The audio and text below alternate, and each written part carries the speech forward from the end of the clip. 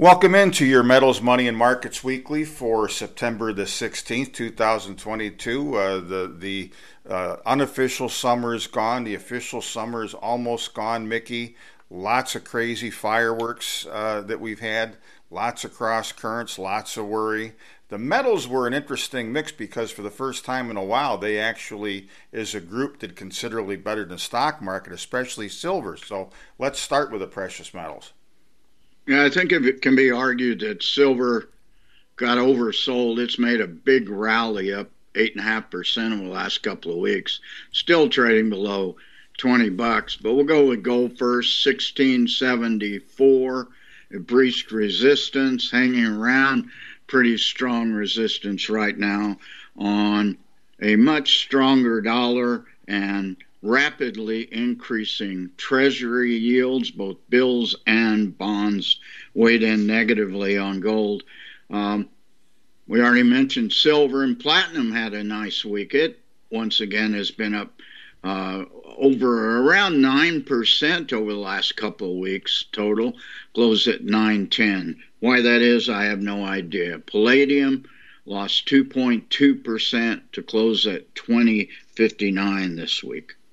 And copper, I have to give a shout out to copper as well, Mickey, because just like silver, it has held up well. If you go back to the last time that the dollar peaked, both of these, copper was 10% less than this.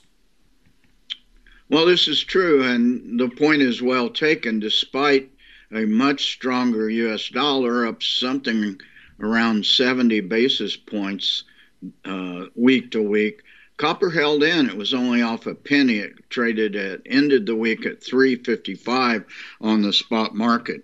But it is extremely backward right now with a declining forward curve, severely declining forward curve. So that would indicate to me that speculators are not real bullish on copper going forward. Yeah, well, we'll take what we can get, I guess. But this to me was perhaps a telltale week when we're going to get another attempt as a group to see commodities outperform equities. Of course, we'll get to the equities later. Energy was kind of... Yeah, and so I'm not sure I mentioned the copper price. Closed at 355 off a penny. Yep, right. And moving on to energy, there was a little bit more weakness there. You've got supply issues, again, being trumped by recession worries and by the dollar. Yeah, it's been in the doldrums here for the last 3 weeks with various macroeconomic worries, recession, inflation, demand from China, et cetera, et cetera. So oil closed off a little bit more than 1%, closed at 85.27. That's still a pretty high oil price. Rigs in the U.S., gas rigs actually declined. Oil rigs are up more, so we end up with +4 rigs turning to the right this week. Production flat at 12.1 million barrels per day. We'll see what the final EIA numbers are. That's just an estimate. Inventories robustly up 2.4 million barrels this week.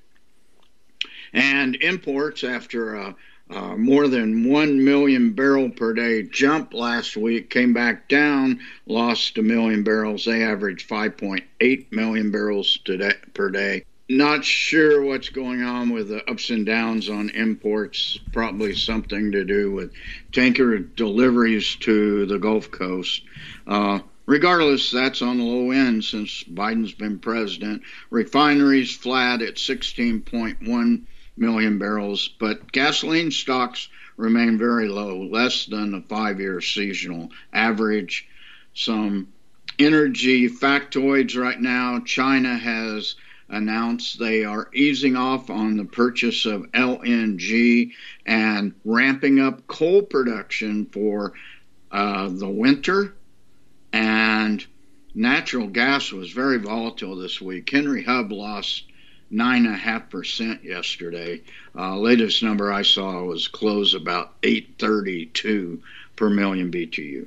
Yeah, it got whacked pretty good. But, on top of the China news that you just mentioned, Mother Nature has decided to be kind up to this point to the southeast and eastern United States. There were no named hurricanes in the month of August for the first time in a long time. A couple of ones brewing right now, but the premium that you usually have in the prices of these energy commodities too this time of year because of weather just isn't there. Could change tomorrow for all we know. Well, and so that's a good point.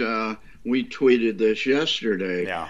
We have had no hurricane season, and there is one named hurricane out in the Atlantic right now, and there's only been 5 tropical storms named so far, and that's the first time this has happened since 2013. So I wonder how the climate change aficionados are going to spin this weather event into something about climate change. No doubt they will try. I don't know. Neither Al Gore Jr. nor Greta Thunberg returned my calls on that, and I was anxious to hear their explanation.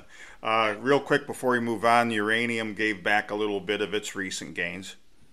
Yeah, it's hanging around $50, closed at $50.38 for a 3% decline on the week, despite the fact there's been some buzz in uranium space regarding uranium equities, presumably because some movements in government credit support for a domestic uranium industry. But that price still has at least $25, $30, $35 to go before we'll see U.S. ISR production ramp up. I think you're right.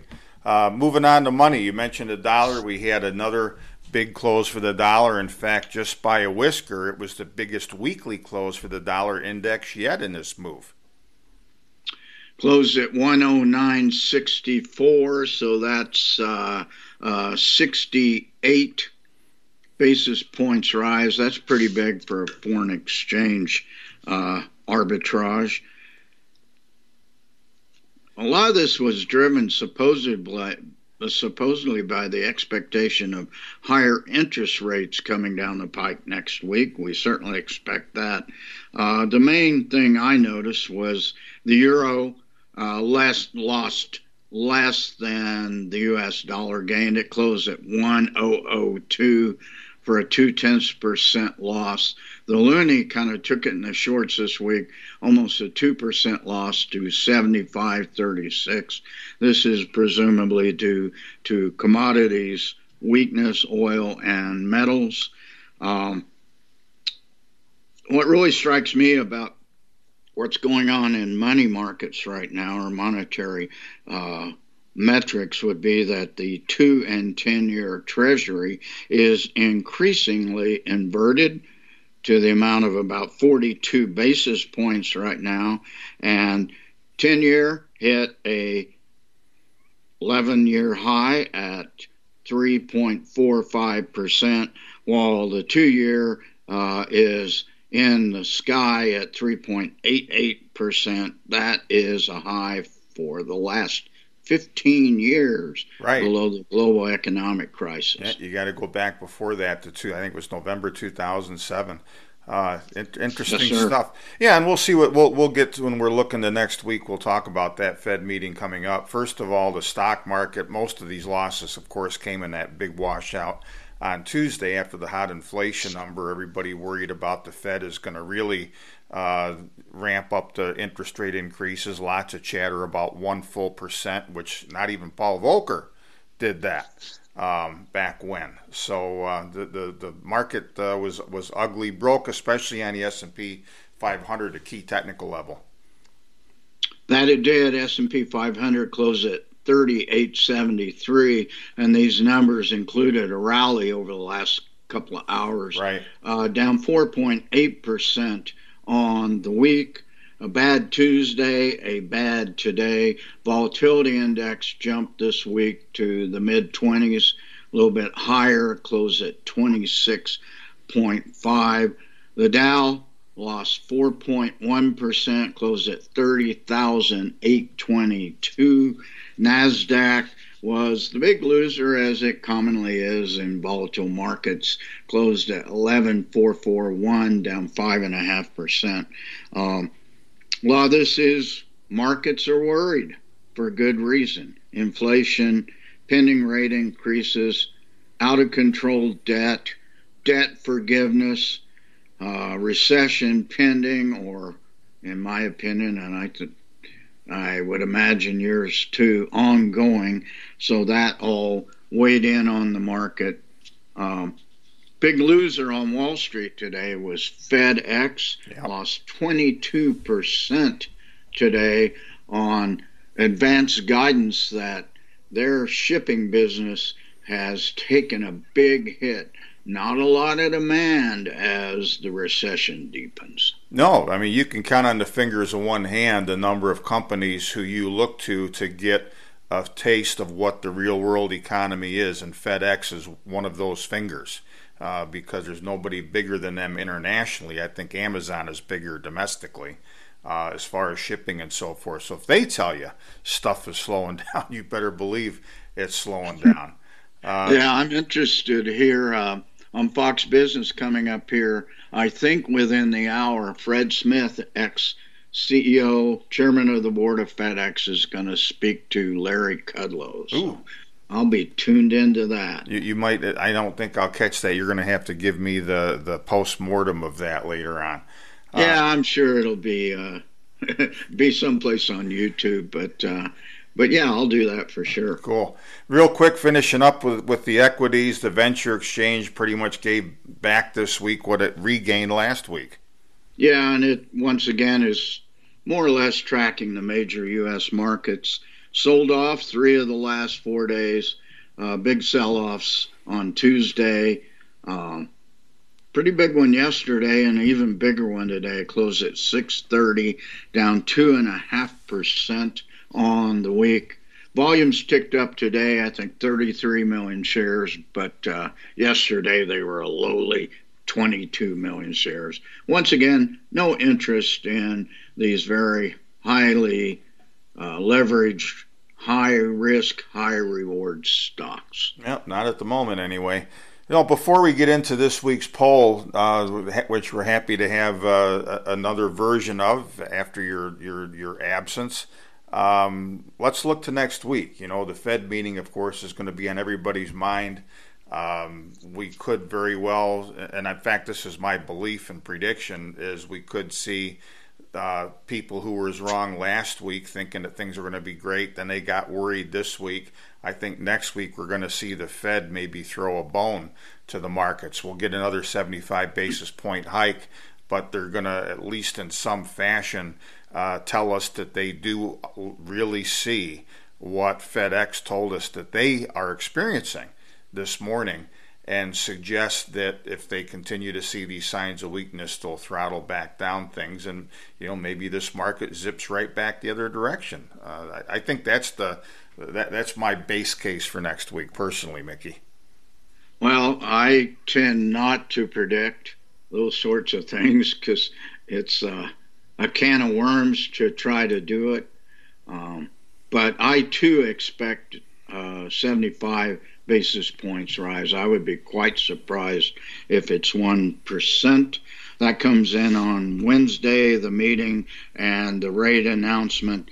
Bank of England rate on Thursday. That's a pretty big one too. We've got the usual housing data, various metrics on Tuesday and Wednesday.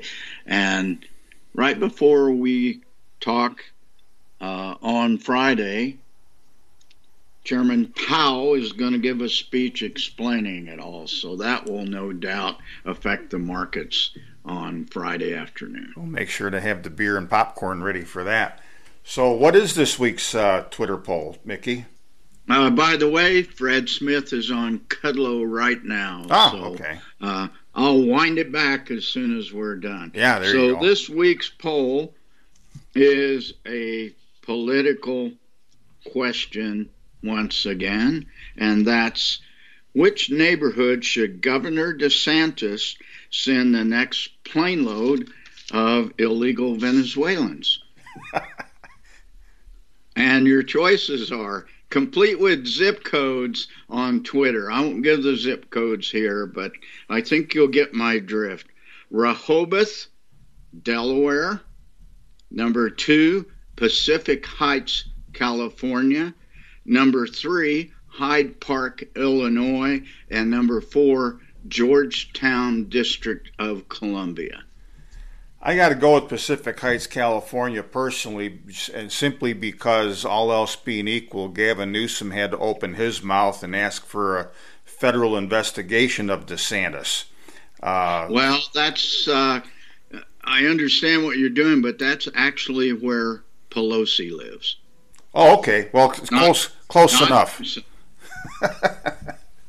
But that's okay. You're right about Newsom. Yeah. So my choice, and for those that don't quite get the little inside joke, the first one in Delaware is where Biden has his beach house. Second one in California is where Pelosi lives. The third one is Obama's primary residence in South Chicago. And the fourth one is where all the damn politicians live, in the District of Columbia. And that is by far my choice. We should just flood Georgetown with a bunch of illegal immigrants and see how they like it. Yeah, well, they probably wouldn't. That's for darn sure. They certainly didn't like it in Martha's Vineyard. No, they didn't. That was quite 50 people they don't have room for. Yeah, no, they don't have room. Is right. Crazy stuff. Hypocrisy by the mile. But that's our world. Mickey, thanks. Good to have you back this week, and we'll look forward to next Friday after the market close. Thanks for joining us, folks. Thanks a lot, Chris.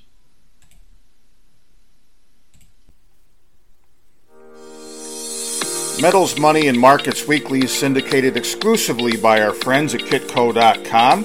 To keep up with Mickey Fulp, visit him online at mercenarygeologist.com and on Twitter under @mercenarygeo. Yours truly, Chris Temple, can be found at nationalinvestor.com, and on Twitter it's @natinvestor. Thanks for tuning in. We'll be back with you again next week.